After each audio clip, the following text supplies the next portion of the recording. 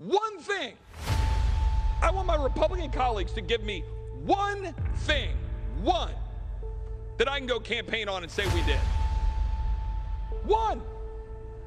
Anybody sitting in the complex, if you want to come down to the floor and come explain to me one material, meaningful, significant thing the Republican majority has done. We as Republicans need to unite to accomplish something. I think we can do it if we unite. It may or may not be exactly everything we want, but we can damn well defend or enforce the president to defend the border and stop the flow. If we can't do that, who's going to do it? There are literally only 220 people in the entire world who can stand up to the president right now, and you're looking at them in Congress. All right, folks, we are on a glide path to the weekend. It is already Friday Eve here on the Sean Spicer Show, the first Friday Eve of 2024. I think I could go for this, having Mondays as holidays all year long. Maybe once a month. Come on, let's find some common ground here. It makes the week go by so much better, and it kind of gets me prepared for the weekend. Anyway, a lot to break down. You had a lot of members, 60 plus members down in Texas checking out what's happening down there. I think we're going to talk about that in just a minute. But the fallout from Harvard continues to come. The interesting thing about this, as we all know, this all started when those three college university presidents, MIT, Penn, and Harvard, all testified in front of the House Education Committee about what was going on with respect to anti-Semitism. This was not a hard thing. These guys are university presidents, but this wasn't like a gotcha moment. All you had to do was say, yeah, we don't support anti-Semitism and we do everything we can. And yet it was a challenge for all of them. So first out of the barrel, the UPenn president resigns because she couldn't say that you can't target Jewish students. You can't call for the genocide of Jewish people. Oh my God. And the simple question was, if you replace the word Jew with black, would it be equally offensive? And the ridiculous answer we kept getting was, well, it depends. What? Seriously. By the way, this gets totally overlooked. These people paid communications consultants, like high-powered dudes from New York, to come and actually one was a dudette who's advised, a lot of people in crises. And yet they still blew it. They blew it. And so the fallout continues. Now, as I said, the UPenn president, she went first. That was easy. Harvard's president, Claudine Gay, was hanging on. Now, the problem was it was one thing to weather that one crisis, that one storm. But as people dug in, it wasn't just that, which was bad enough, and she should have been fired for that and all the DEI policies. Boom, gone. But they didn't want to let her go. She was the first black female president, right? The problem is that what kept happening was you had all these plagiarism allegations, and they weren't just allegations. And the board, it's called like the corporation or something at Harvard. It's a bunch of like 12 out of touch elites. They started to call it something else. It was like selective word choice. This is plagiarism. You get kicked out of the school if you didn't do this before. Deans and professors. Like, why was she so special? They were literally making up new words to cover for her misdeeds. So the thing that I found fascinating as sort of the next iteration of this was how the media was going to cover it. Let me just show you how Politico covered this. Look at the top there in that story. How the right toppled Harvard's president. How the right toppled her? Toppled her. She toppled herself. She toppled herself over and over again. She literally just had to answer one question. When Elise Stefanik, the congresswoman from New York, said, is it against Harvard's code of conduct to call for the genocide of the Jewish people? Yes, it is. Just like it would be for anyone else. Okay, next, move on. She said it depends. That's not the right toppling Harvard's president. That's her not answering a simple question, a layup, a no-brainer. This is not tough. All right, guys, let me ask you a question. Are you tired of testosterone boosting products that don't work? I get it. I don't blame you. That's why our sponsor, Nugenix Total T, has an idea for you. Why don't you try it before you buy it? What a great idea. If you text 231-231 and enter the word Spicer, you will get a complimentary bottle of Nugenix Total T. It's got Testofen in it, which will help you turn back the clock and become that old you, that younger you, the vibrant you that you remember that guy. Well, that's what it'll help you do. And if it works for you, great. Keep going. If it doesn't, you lost nothing. You get a complimentary bottle by texting 231-231, entering keyword Spicer. You're going to get back that energy, that muscle, that drive, that passion that you used to have. And remember, this is the #1 doctor-recommended brand and the #1 selling testosterone booster product at both GNC and at Walmart. They're on to something, right? People know what's happening here. But because you watch this show, you can get that complimentary bottle by texting 231-231. Enter code word Spice. And if you do this right now, you get a complimentary bottle of Nugenix Total T, as well as the Nugenix Thermo X. Now, this is their newest and most powerful fat incinerator ever. It's got key ingredients to help get rid of that stubborn fat. And you know what I'm talking about. This is New Year's week. We've been eating a lot of stuff. You need to get to this, right? So if you do that, you get both of these right now. This complimentary bottle, text 231-231, enter keyword Spicer. Now, remember, texting enrolls you into recurring automated text messages. Consent not required to purchase. Message and data rates may apply. It is the #1 doctor-recommended brand by primary care physicians based on an independent survey conducted by IQVIA 2022. This is what the Associated Press, the AP, this is like the standard, folks. They have a book, the AP Style Guide. Every reporter looks at them as to how to write, the words you use, what you're not supposed to use. And the Associated Press is at the top of the pyramid when it comes to journalism, supposedly. This is their headline. Harvard's president resignation highlights new conservative weapon against colleges. Plagiarism. Our weapon? Conservatives' weapon? What is this? Nuts? Somehow this is like hey, plagiarism. Let's just go get them. You don't get to weaponize plagiarism unless the person has plagiarized. I mean, I get it. It's the thing on the right? Joe Biden, how many times has he done that? Remember his first campaign in the 80s? He got caught for plagiarizing that British politician's speech about the university. Ironically, it was about universities. Him saying, I can't believe I'm the first politician to go and my wife, and it's not because I'm smarter and better. And then Biden copied it. I mean, maybe plagiarism is something that we use to topple, but it wasn't us that undid that. It wasn't any other person on the right. It was literally her own writings.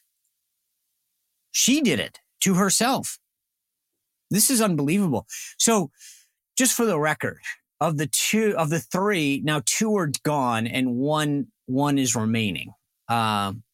So we'll see.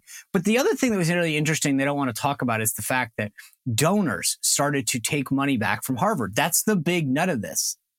I mean, let's face it, it's all about money and power when it really comes down to decisions. And so clearly whatever's going on at MIT, they're not pulling their money. The donors aren't. But Harvard was losing a lot of money in stature. And the board, I mean, I think Claudine Gay at one point realized it. But let's just not cry too much, too, by the way, for her, because she's still, just like UPenn, remember, they stepped down from these positions. They're still faculty members. They're still getting like a couple $100,000. This isn't like they're getting relished to go teach, at some junior high in Podunkville. They're staying on Harvard campus and the other one's staying at UPenn. They're getting their salary and their benefits, their sabbaticals and their tenure and their time off, and they get to go to the club and do whatever. I mean, this is not like they're suffering at all. So let's not get too bad. But the other big news yesterday was the Epstein plane logs. Everyone was waiting for those to come out. How many people were going to be on them? Who was going to be the big surprise? How many times was Bill Clinton on the plane? There was a judge issued a 30-day stay. They have until January 22nd to make the case. But the problem is the judge is sympathetic to a lot of these people, saying you were innocently caught up before your name comes out. And so people are trying to make the case to the judge about why certain things shouldn't come out or whatever. But it seems like there's some powerful people trying to stop this list from coming out. We'll see. Anyway, but back to the border. 60 members of Congress went down to the border to check it out, to see what was happening. I'm glad they did. I think the more that we can highlight this and talk about the problem, not just the illegal immigration and the impact. I mean, 3 million people, the Homeland Security Secretary Alejandro Mayorkas is saying, are awaiting a court date, for asylum years from now, which 90-something% will never show up. Well, we're going to talk to Chip Roy about this. And he has been leading the fight. The congressman from Texas, he sent this letter to his colleague. Let me just read part of it before we bring him in. We continue to sustain waves of over 10,000 people a day, often single adult males and increasingly from all over the world, coming with the knowledge that the federal government is releasing them. Pre-wave reports indicated 5,000 a day are failing to apprehend them. Data indicates we are approaching 2 million gotaways. That's in addition to the 3 million I mentioned. These are the ones that just disappear, poof, into the society. Under President Biden, worse, the result is the known release of dangerous criminals and terrorists, as well as millions of doses of deadly fentanyl and other narcotics, killing tens of thousands of Americans, all while empowering enemies like China, Russia, Iran, and dangerous Mexican drug cartels. This is a problem that we must deal with. And Chip Roy has been leading the charge in the House to his colleagues. I want to talk to him about that. And then he is going out to Iowa to campaign for Ron DeSantis. I want to ask him about why he's doing that and whether or not everything is on the line for Ron DeSantis. There's so much to get into on this border crisis, though, and whether or not we should be impeaching the Secretary of Homeland Security for the dereliction of duty that he has committed with respect to this massive invasion. And that's what it is, an invasion. So without further ado, I want to bring in Congressman Chip Roy of Texas. Congressman Roy, thanks for joining us. I appreciate your time. Glad to be on, Sean. Happy New Year. All right, look, I want to talk about Iowa. And I know you're out there with Governor DeSantis, so I want to talk about that. But I can't not start with the border. This is something that you've been a big leader on for quite some time. You sent a letter to your colleagues that I just want to read at least the start from. It says, so I'm obliged to inform you of my duty to refuse to fund or otherwise empower the United States government or any foreign government it is supporting unless and until it fulfills its constitutional obligation to defend our borders from invasion as required in our Republican form of government and make the people of Texas whole for its breach of duty. Those are strong words. You have not minced words in the past. What are you going to do to back it up? Well, that's the core question, Sean. I mean, right now on our southern border, as we speak, I'm in D.C. right now, meeting with my staff, trying to figure out how to lay out what we can do over the next 2 weeks. But I'm proud of Mike Johnson, and he's demonstrating leadership, taking a block of Republicans down to the southern border. I have no beef with that. But I'm not there because I've met with everybody in the border. I've been to the border. I've been there dozens of times. Yesterday morning, I was talking to sheriffs and law enforcement and Border Patrol and mayors and people in South Texas. And they're basically telling me, Congressman, it's time. I mean, we need to shut down the border or shut down the government. Do whatever you can, whatever it takes. We can no longer take these numbers. Sean, you saw December, 302,000 apprehensions. November was 300,000 apprehensions. At that pace, we're talking 3.6 million apprehensions. That's not counting the gotaways, which are like 50,000 a month. We are absolutely an abject failure right now in terms of being a sovereign nation with a secure border, and we're endangering our citizenry. The federal government has an obligation to do their job. They're not. So to answer your question, we only have one serious tool as members of Congress, the power of the purse. I hate that we're in this position, that our president is completely lawless and that the Secretary of Homeland Security is completely lawless, but it's true. So we have to not do this for political purposes. We can't just say, oh, we'll win elections if we just fight, but we'll figure it out next January. No, we have an obligation right now to actually stop them. So we need to withhold funding and force Biden to the table. There's no other choice. It's now or never. All right, folks, are you looking to secure your financial future? I know I was, right? You've got real estate, maybe some stocks, a bunch of other things, a 401k, an IRA. But how are financial metals part of that? Because you look at the price of gold, the price of silver, so many of the other precious metals, how they've done over time. It's a smart bet. And the folks at Bishop Gold Group can sit down with you and talk to you about how to convert an IRA, a 401, whatever it is, just make it part of your planning. I did it. I sat down, I talked to them about what made sense for me. I got precious metals as part of my portfolio now. And here's the thing. You can keep them. They can keep them. You will sit down with the folks at Bishop Gold Group and come up with a plan that's right for you, depending on how much you have, what you want, where you want to store it. Whenever you're ready to cash it in, you call them back and say, hey, here's what I have. I need to cash it out. They'll make that happen. That's the beauty. These are folks that I know, that I trust, that I talk to. So if you want to join me, then go to bishopgoldgroup.com/Sean. You get a special promotion for kicking off your journey to financial freedom and diversification with Bishop Gold Group and precious metals. Or you can call 844-984-1616. But go to bishopgoldgroup.com/Sean to see how you can make precious metals part of your financial freedom journey. Thanks. You know, I know you folks in Texas love making note of this, but I grew up in Rhode Island. I had a Texas roommate. Yeah. He used to inform me that there are counties in Texas bigger than Rhode Island. But Rhode Island's full size is just over 1 million people. And the Secretary of Homeland Security was doing a series of interviews, and he talks about the fact that there are 3 million people in this country now that we know about that are waiting to have their asylum case adjudicated.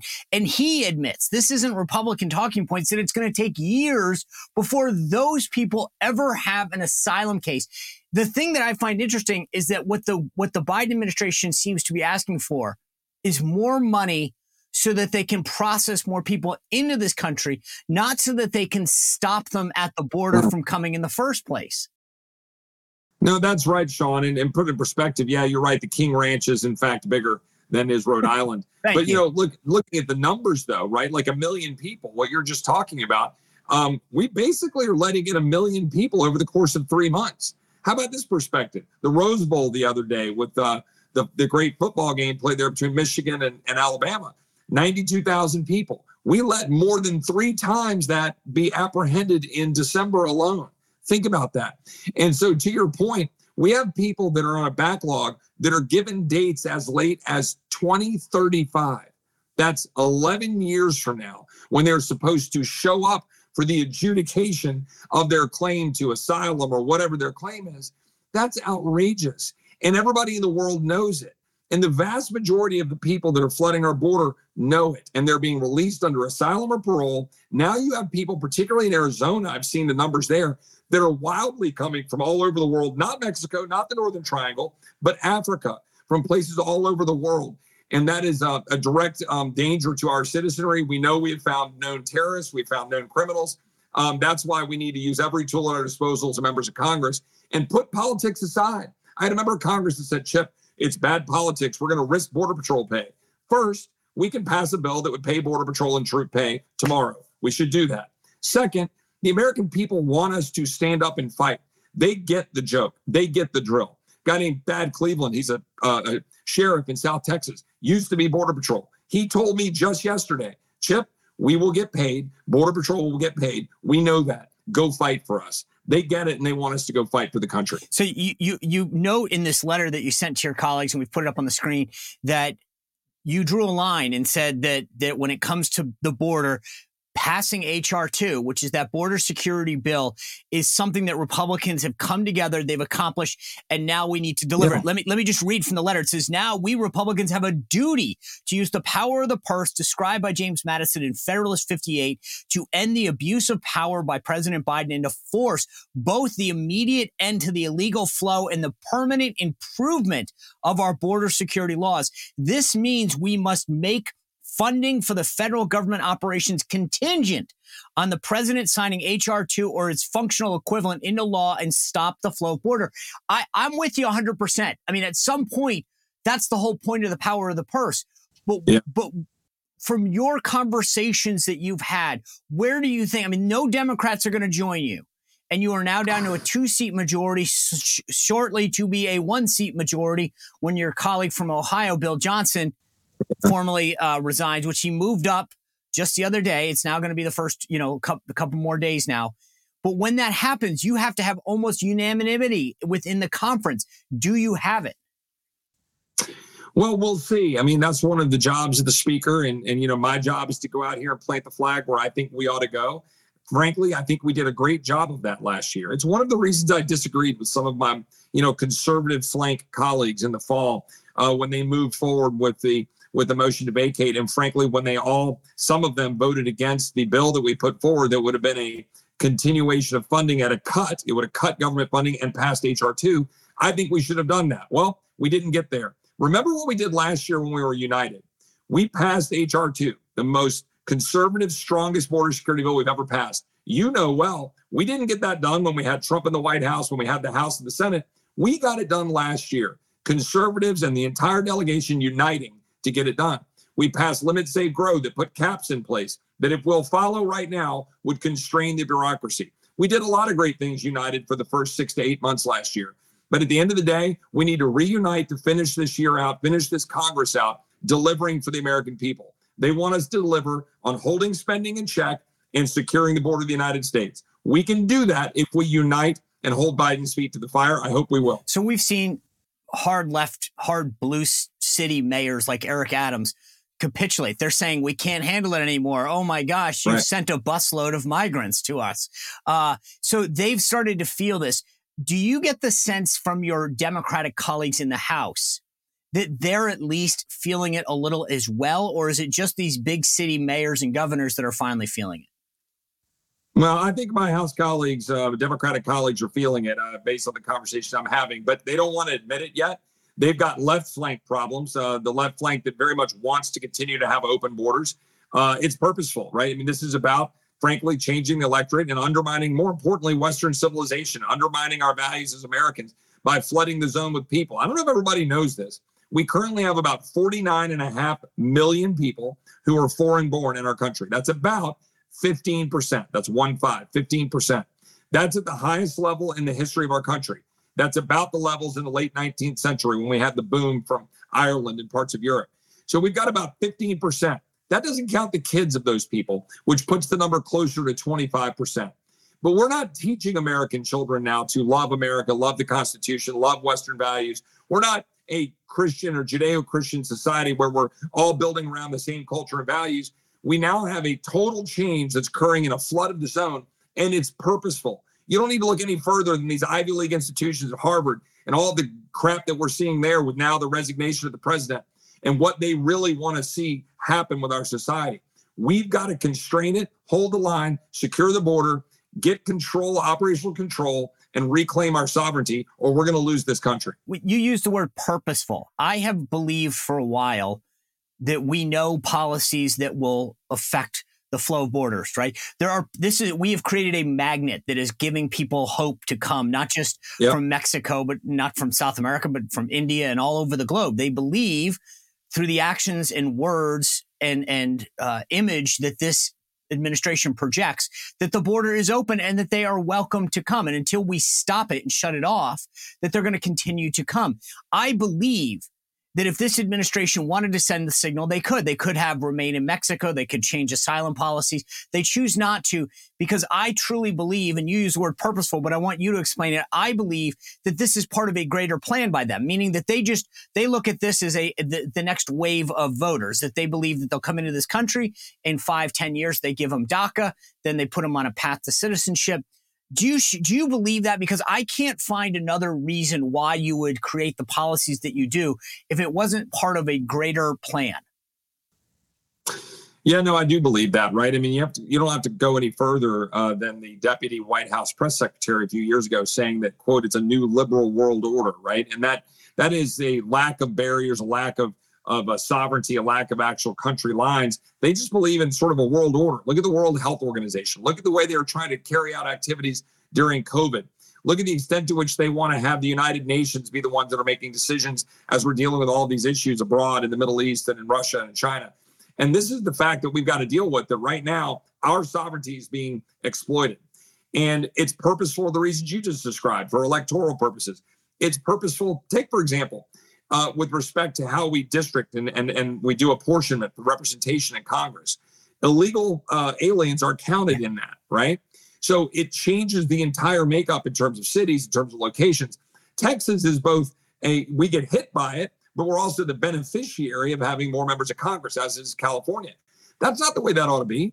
We ought to have representatives that are representing citizens. We ought to have people here who are legal permanent residents visiting our country, guest workers, sure. but we ought to know who they are. They ought to be here on a limited basis or on a path to being able to become a citizen if they came here through the legal channels.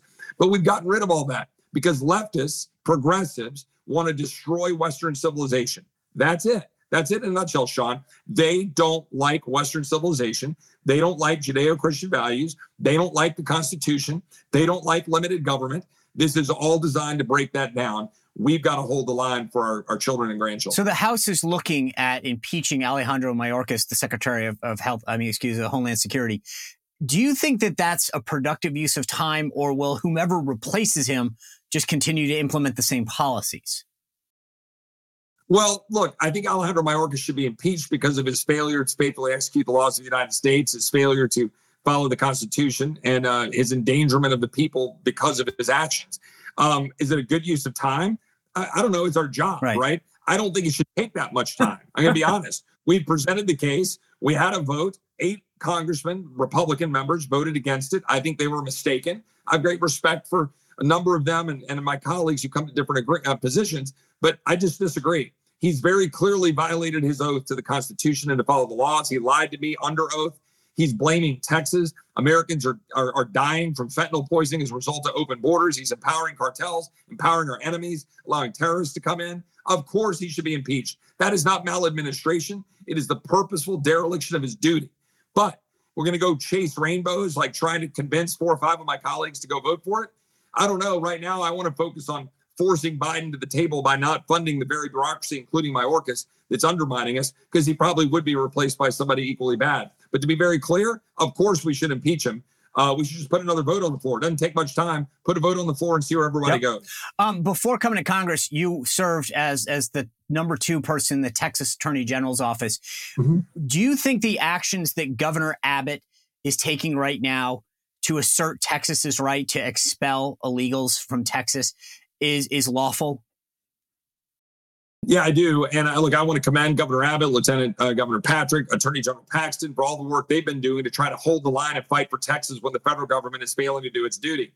I do think it's lawful. I think the Constitution requires, under our Republican form of government, that the federal government protect our borders and secure our lives here within the borders of Texas and the entire country. But importantly, they're supposed to quell any invasion. People say, well, Chip, this is not an invasion with like tanks and guns. Well, first of all, there's a lot of dangerous individuals coming across our border, a lot of people dying from fentanyl poisonings, a lot of terrorists, a lot of criminals, cartel organizations, which are various, basically terrorist-like organizations, are all flooding our border. So yes, it's an invasion.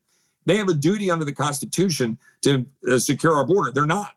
So I think Greg Abbott has the power and the duty to defend Texas as the governor of Texas. And absolutely, with the laws that the legislature have now given him, of course he should defend it. But instead, the federal government is in the Supreme Court saying that they need to have DOJ and have DHS have the authority to cut razor wire, the concertina wire. They're going to go fight us on the law that we just passed to say that we should be able to deport people. Texas is going to have to stand up and basically tell the federal government to pound sand if the federal government refuses to do its job. Yeah, I do love the fact that the White House continues to maintain that there's not an open border, and yet the Department of Justice is suing Texas to cut the wire open to allow. I mean, I don't think it takes more than like a second-degree education to realize that's the definition of open. It's literally like saying, I need to go to court to be able to kick your door open to allow anyone to walk in your house, but it's not open. It just doesn't pass the Zell test. No, it doesn't at all. And that's the reality. Mayorkas went on TV today on another network, or he went on Fox, and he said, if this open border is Texas's fault. Literally. The Secretary of Homeland Security said that in a press conference and on national TV, which tells you the framework of where they're coming from. They don't believe in the rule of law. They don't believe in their duty to secure the border. And they're frankly allowing our border to be exploited for crass political purposes in the false name of compassion. And it's actually the least compassionate thing you can do while these little girls get sold to sex trafficking trade. Americans die from fentanyl poisoning. Migrants die in tractor trailers like the 53 who cooked in the Texas heat last year in the summer in San Antonio, the 1,000 who died along the Rio Grande. It's all absolutely appalling. And this administration should be held to it. All right, folks, longtime listeners to the show are going to know about Delta Rescue. DeltaRescue.org, the largest no-kill sanctuary in the world. It was founded by my friend Leo Grillo. And Leo basically one day found a Doberman that was in need of serious help and nutrition. He rescued that Doberman. He named the Doberman Delta. Delta stands for dedication and everlasting love to animals. It's become Leo's mission and what Delta Rescue does every single day for all sorts of animals. Go to deltarescue.org. Take a look at the videos and the material there.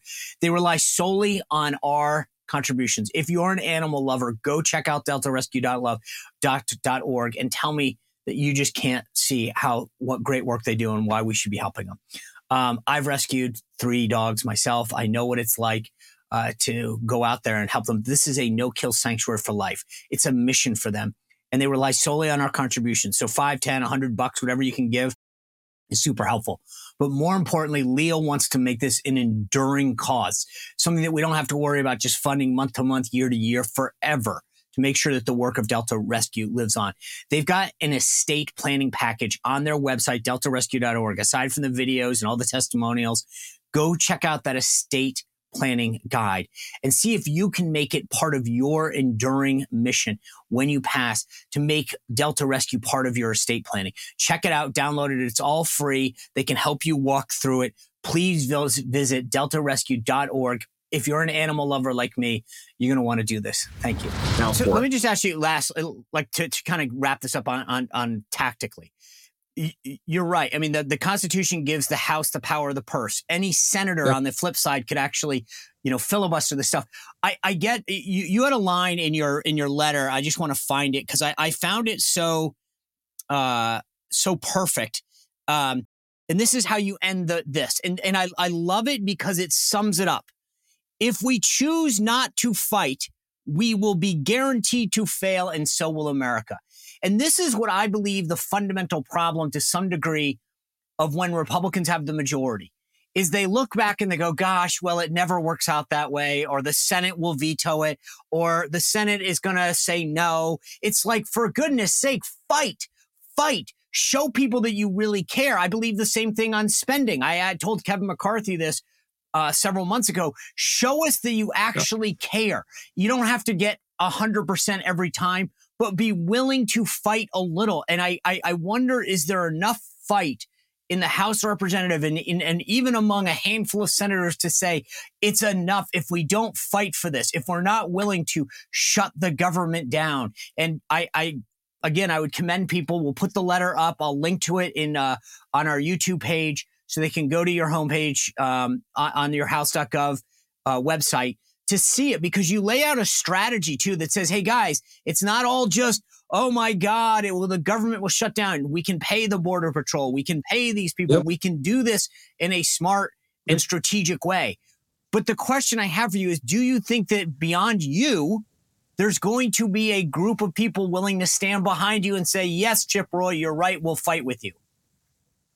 Well, I hope so. And look, I want to be very clear. I mean, Republicans have been great this Congress when we've been united, and we have been united and done great things like passing H.R. 2, passing caps, passing a strong national defense bill last summer before it got watered down in this process in December.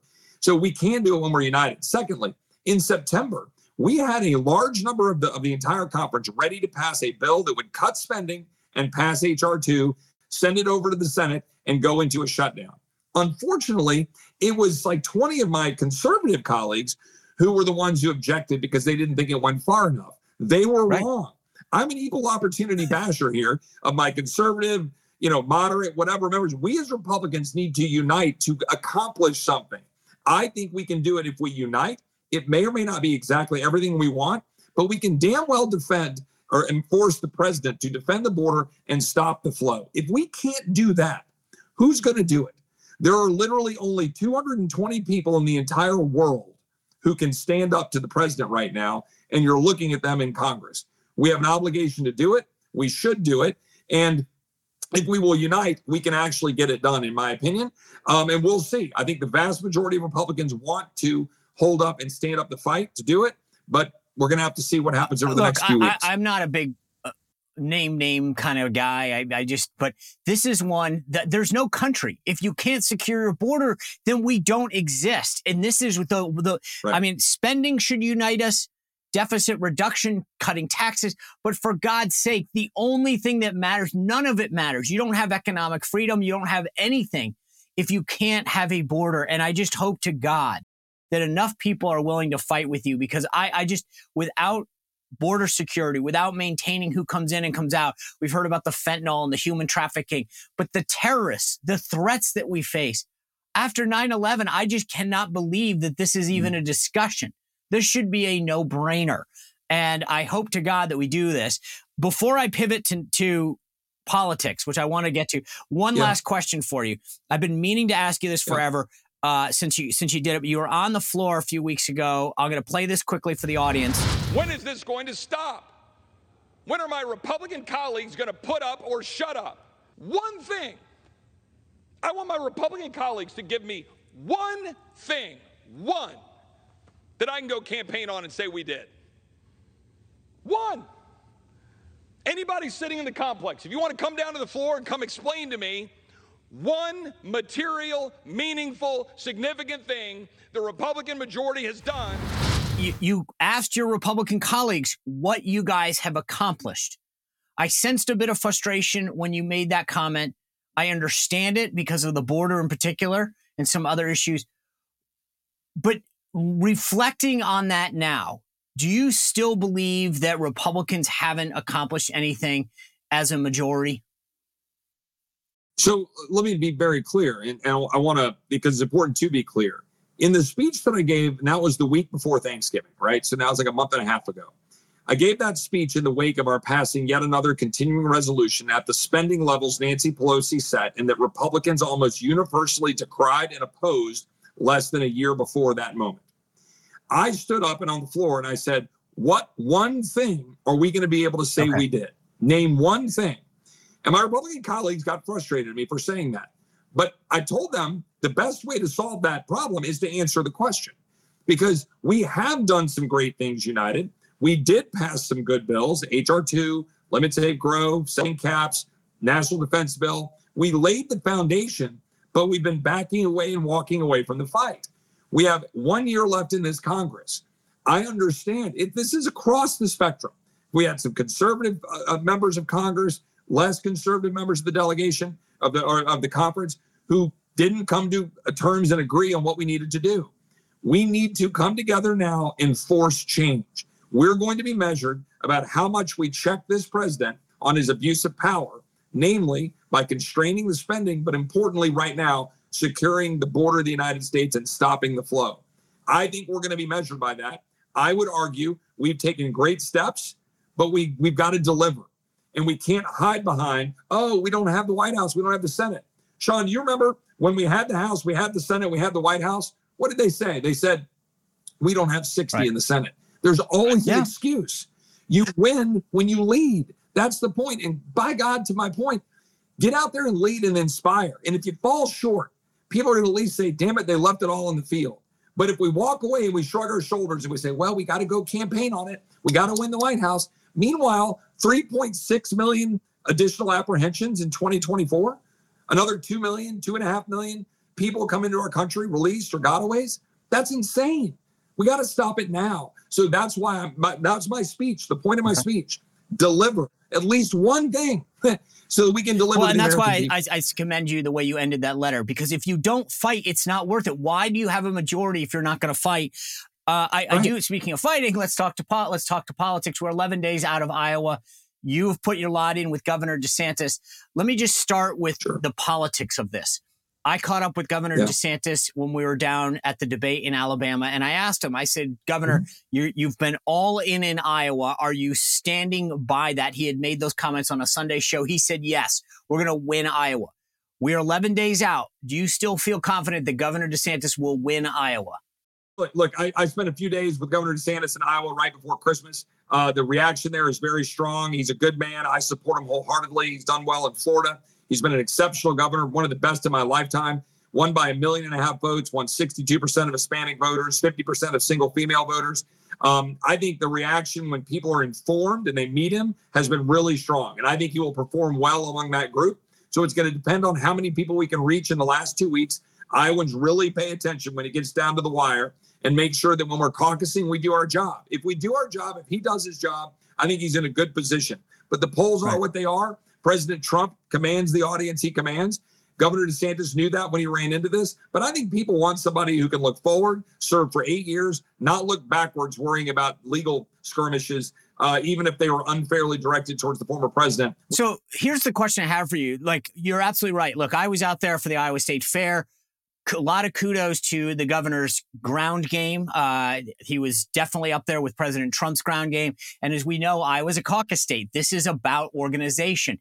The question that I think is interesting to a lot of people is the governor's ground game was largely outsourced to the Never Back Down super PAC. There's clearly been some turmoil there. How is that, if at all, affecting his ability to turn out the people he needs on caucus night in 11 days? Right, so the ground game in Iowa right now is actually very effective. And what Never Back Down built over the last year is I think, probably the most far-reaching and aggressive and well structured ground game that we've seen in politics. The question now is being able to deploy that right now when it's game time over the next 2 weeks. There's a lot of noise being made in the swamp and everything about Never Back Down and some of the politics.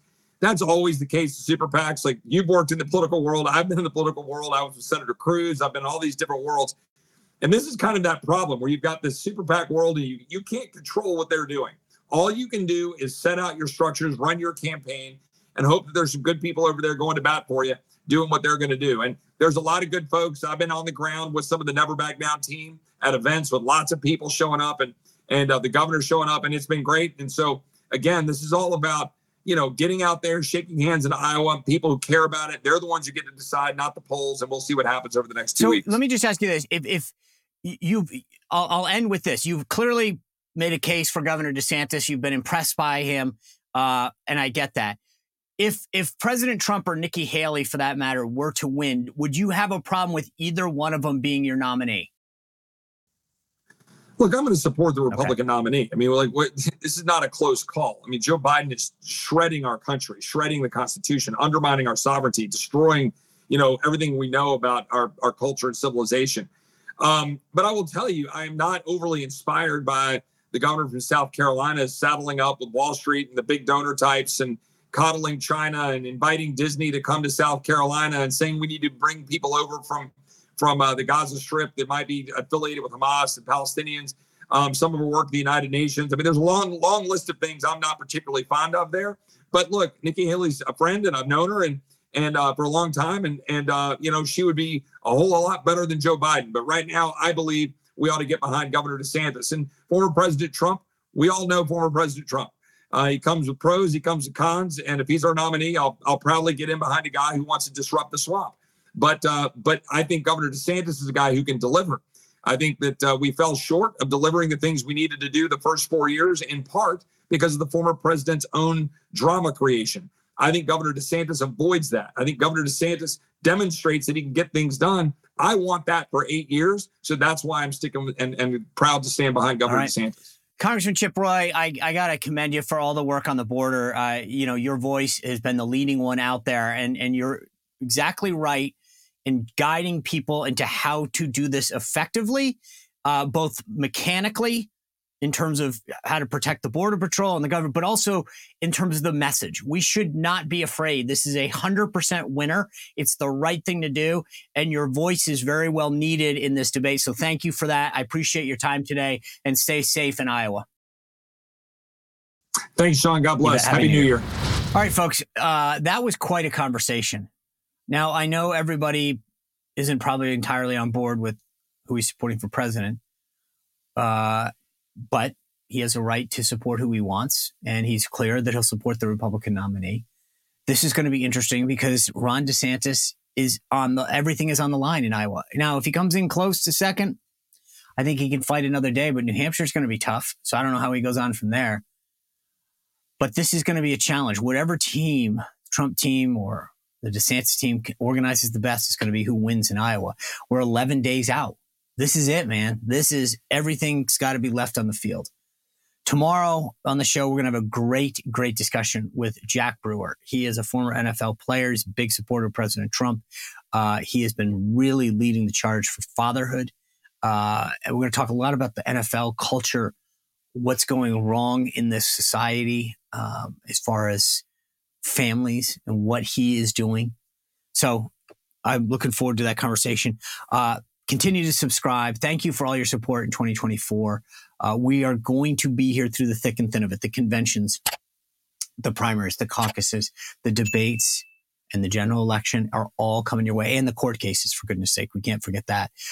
So continue to subscribe, spread the word, share it, all help our sponsors out. If you want, you can always text me, 571-441-4991. You can join our community, SeanSpicerShow.com/VIP. We look forward to seeing you right back here tomorrow. Thanks a lot.